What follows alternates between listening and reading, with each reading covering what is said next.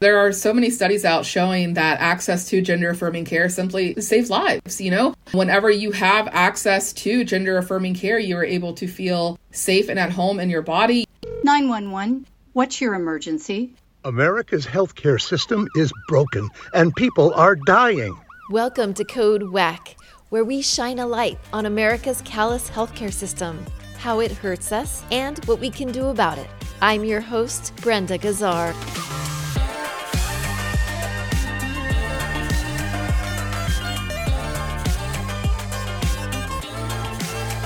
This time on Code WACK, what unique challenges do transgender individuals face when it comes to accessing healthcare in rural Appalachia? Why is gender-affirming care considered potentially life-saving for trans and non-binary individuals? To find out, we spoke to Ash Orr, a trans organizer from West Virginia and press relations manager for the National Center for Transgender Equality, or NCTE. Ash is also a national storyteller for Planned Parenthood, leveraging their personal experiences with abortion care and transition-related healthcare to help dispel societal stigmas around these topics. Welcome to Code WACK, Ash. Thank you. Thank you for bringing us on here and for your flexibility with us.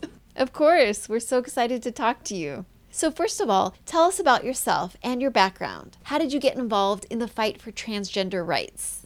Absolutely. Yeah, so my name is Ash. I am from West Virginia, and I really got started in my activism and organizing around trans issues, I would say around the 2012 elections is when I really started becoming more vocal and stepping out of my comfort zone. And at that point in time, I was not out as a trans person fully. I was still living just as simply a queer person. So during that time, I was doing a lot of activism around the entire LGBTQ plus community in general.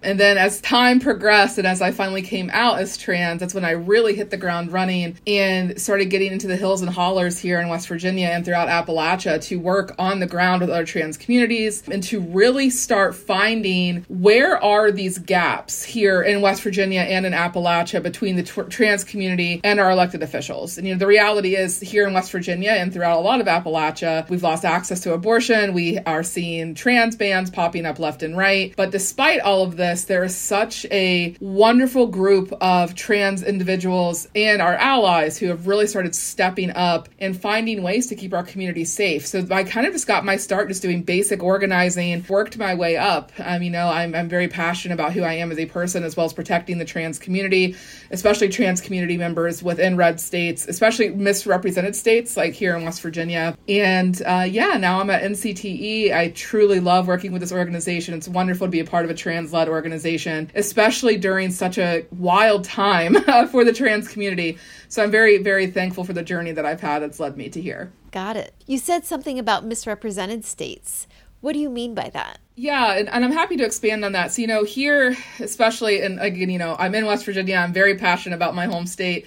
We are often misrepresented here. The reality is the people that we are putting forward do not represent our best interests. And often individuals, especially outside movements, look down upon states like West Virginia, or they simply just do not bring us into the movement. And that's really disappointing because, we have such, in Appalachia, we really take pride on our organizing skills, on our sense of community, on the way that we uplift mutual aid efforts. So there has been so much overlooked in terms of the movement here in West Virginia and other Appalachian states that simply is just misrepresented by the media, by elected officials, by outside groups. So I have been doing my best using, both my professional and my personal lived experiences to rewrite those narratives around Appalachia and other small red states throughout the country. Because again, there are trans people here. There are rural trans individuals, and we are all fighting the same fight. And I am just doing my best to make sure that we are not looking down upon or leaving out these Appalachian states. Wow, that's great. So what exactly is gender-affirming care, and why is it so important to the well-being of people who are non-binary? So gender affirming care, as defined by the World Health Organization, encompasses a range of social, psychological, behavioral, and medical interventions that is, quote, designed to support and affirm an individual's gender identity when it conflicts with the gender that they were assigned at birth. And these interventions help trans individuals, including non-binary folks, align various aspects of their lives, be it emotional, interpersonal, and biological, with their gender identity. So something that I want to really emphasize here is some, but not all, trans or non-binary people undergo medical treatments to make their bodies more congruent with their gender identity and help them to live happier, healthier lives. And when they do this is called a medical transition. And while transition-related healthcare is critical and life-saving for many trans and non-binary folks, not all trans and non-binary people will transition medically. And that's often due to personal choices, lack of access to medical care like healthcare deserts or insurance issues, lack of support, and a variety of other reasons. However, a trans or non-binary person is still trans or non-binary regardless of whether or not they undergo medical transitions. So it's very important that we keep access to gender-affirming care. And unfortunately, we are seeing a lot of attacks across the country that is working to strip away our access to gender-affirming care. Right. Great points. So transgender people face a variety of unique health challenges. You mentioned some. What else can you tell us about that? Oh, I have a lot to say about this. So, as I stated, some folks, but not all folks, will undergo medical treatments. But those who do, we see different trans people may need different types of care, different types of gender-affirming care. And people should be able to make these decisions about their care based on their individual needs. And these types of procedures can, look like hair growth or removal treatments, hormone therapy, various surgeries to help one be more in line with one's gender identity. And while not everyone needs transition-related medical treatments, there is an overwhelming consensus within the medical community that they are medically necessary for many trans people. It should be covered by private and public insurances. So one of the issues that we run into is the lack of health insurance access. We are also seeing health insurances denying individuals access to gender-related health care. And another issue that we really run into in states such as mine, which we do lack, reliable health care, we have a lot of healthcare deserts here, is many trans people in rural areas also experience frequent mistreatment by both their healthcare providers, and among us who do have insurance, their healthcare insurers. So according to the 2015 United States Trans Survey, the USTS, nearly 1/4 of trans people reported that they did not seek healthcare that they needed in the year prior to completing the survey due to fear of being mistreated as a trans person. And 33% did not go to a healthcare provider when they needed because they couldn't afford it. And all of these issues, they intersect, especially when you look at rural and red areas, or even trans folks in more accepting states. It's difficult to obtain health insurance. And if you do have health insurance, finding a doctor that is well versed within trans healthcare and that is not discriminatory is also another hurdle that folks have to jump over. A lot of these issues, while they seem separate, they all do intersect. And it is unfortunate that it is such a struggle for trans individuals to find reliable and safe healthcare. Oh, wow. That is unfortunate. Can you share an example? Yeah, we have folks here, I won't give names, but I did talk to one individual prior to our interview here, and they are here in West Virginia. They are a trans adult who has been seeking gender-affirming care for quite some time now. They finally secured a job that provided wonderful insurance, and unfortunately, the healthcare provider they have been seeing is incredibly transphobic. So whenever this person stated, I am wanting to start hormone therapy, I am eventually wanting to have gender-affirming surgery, rather than helping their patient obtain these things that they want to be in control of with their own bodies, they were met with transphobia. So now they are having to start the whole process over of finding a medical care provider that is knowledgeable in trans healthcare, that is not transphobic, and that takes their insurance.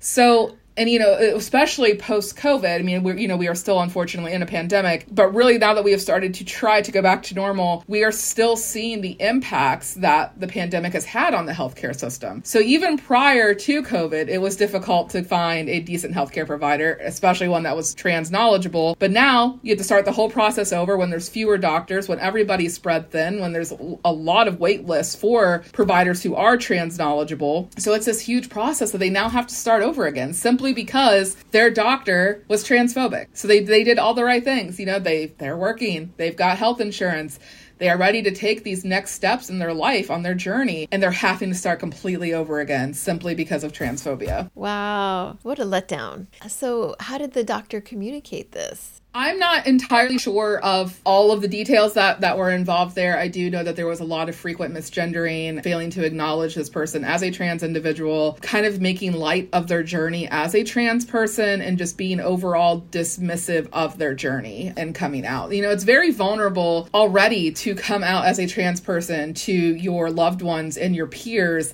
but then let alone you have to do it again, you know, sometimes in a professional workplace or in the medical field. So to have to put yourself in such a vulnerable position where you are coming out to your medical care provider and you are telling them, like, I want you to help me obtain this healthcare so I can feel at home in my body, and just to be met with transphobia is so disappointing. And it's such a struggle. Again, you have to start the whole process over, and that weighs on you. That weighs on your mental and emotional well-being for sure. Yes, absolutely. It certainly would. So what now? What resources are there for this patient? Yeah, so we are very lucky here in West Virginia. You know, despite the ongoing legislative attacks that we have faced here, we have such a strong network. We've got great resources at WVU Medicine. We have the West Virginia Trans Coalition. We have the Women's Health Center. So the Women's Health Center and Planned Parenthood, these types of organizations also help with gender affirming care. And we are very thankful that we've been able to source this person out to these resources, and they have started making steps in starting their journey to obtain hormone therapy and to obtain gender affirming surgeries. So we are very lucky that we have resources. However, those resources are limited, you know, especially now that we are seeing healthcare bans happening here in West Virginia. While those resources are wonderful, they are limited and folks do get stretched thin. But yes, thankfully, this person is in a much better place now. A lot of folks have chipped in to help put them on the right path to get them into a safe doctor's office and to be able to start their journey. So transgender people are more likely to be uninsured. Why is that? There are a couple of different reasons for that. And most of it is due to, you know, insurance is tied to jobs a lot of the times. And the reality is too, it goes back to, like, if you look at the USTS employment info on the USTS survey, the findings show that a large economic disparity between trans people in the survey and the US population. So, for example, nearly 1/3 of the respondents were living in poverty when you compare that to 12% in the US population. And a major contributor to that high rate of poverty is likely the respondents' 15% unemployment rate. And that's 3 times higher than the employment rate in the United States population at the time of that survey. So again, like, the employment rate among the respondents, 15%, and 1 in 6 respondents had never been employed, or 13% of all those respondents in the sample had reported losing a job because of their gender identity or their gender expression in their lifetime. And then 30% of respondents who had a job in the past year during that survey reported being fired, being denied a promotion, or experiencing some form of mistreatment related to their gender identity or expression. So the problem is, you know, is like, unfortunately in our country, our insurance, especially good insurance, is tied to your place of employment. And if you do not have a place of employment, you're going to struggle to pay for insurance. It's private. And without that insurance, it's hard to obtain healthcare. Unless you have a lot of money sitting around, floating around that you can drop on healthcare, it's very difficult. So unfortunately, we do see a higher rate of trans people being unemployed and being uninsured, and those two absolutely go hand in hand. Right. So I know that discrimination exists against transgender people, but aren't there employment laws that are supposed to prohibit that? You know, I am not an attorney. This is probably more of a policy question, so I don't want to misspeak here. But, you know, while we do have some laws in place, or discrimination laws, unfortunately, trans identities are not typically involved in those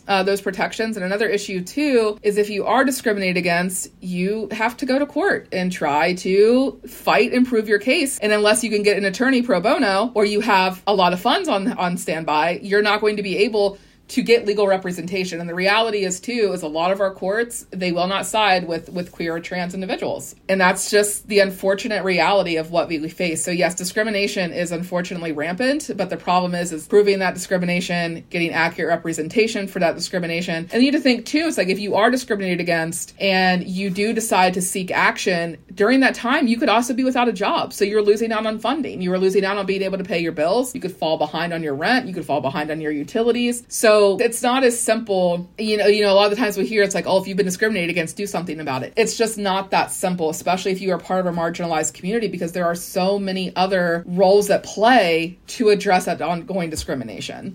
So true. According to healthcare.gov, even when trans people have health insurance, they can have problems with it, like being denied coverage for medically necessary care. Can you give us another example? Yeah, I don't have, any other personal stories that I could share with you, but I will say that, while not everyone, again, needs gender-affirming medical treatments, there is an overwhelming consensus in the medical community that these treatments are medically necessary for many trans people, and they should be covered by private and public insurance. Every major medical organization in our country has affirmed that gender-affirming medical care is safe, it is effective, and that everyone who needs it should be able to access it. But unfortunately, this critical care is often denied by insurance company, and often in spite of state and federal laws. That also plays into healthcare discrimination and the types of discrimination that trans people face within the medical care system. Right. And Ash, I think you mentioned earlier that this care can even be life-saving. What can you tell us about that? Yeah, absolutely. There are so many studies out showing that access to gender-affirming care simply, it saves lives, Whenever you have access to gender-affirming care, you are able to feel safe and at home in your body. You are able to get the medical care, just basic checkups that you need, because you are able to live your life fully and out as a trans person. You are able to trust your medical care providers. So losing access to gender-affirming care puts so many lives in danger. And there's simply no need for that. And, again, every major medical association in our country has affirmed that this care is safe and effective, and that everyone who needs it needs to have access to it. And at the end of the day, we do not need our lawmakers deciding or being in the doctor's room with us. This is not their journey. It is not their bodies. It is not their experiences. These decisions need to be made between the patient, the doctor, or the patient's guardian or parents, should they be a minor. That's really what it boils down to, is these decisions need to be left between the patient and the medical care providers, and not our politicians. Thank you, Ash Orr. Stay tuned next time when we continue our discussion with Ash about how best to help trans people access the healthcare they need. Do you have a personal story you'd like to share about our WACK healthcare system? Contact us through our website at heal-ca.org. And don't forget to subscribe to Code WACK wherever you find your podcasts. You can also find us on progressivevoices.com and on Nurse Talk Media. Code WACK's powered by Heal California, uplifting the voices of those fighting for healthcare reform around the country. I'm Brenda Gazar.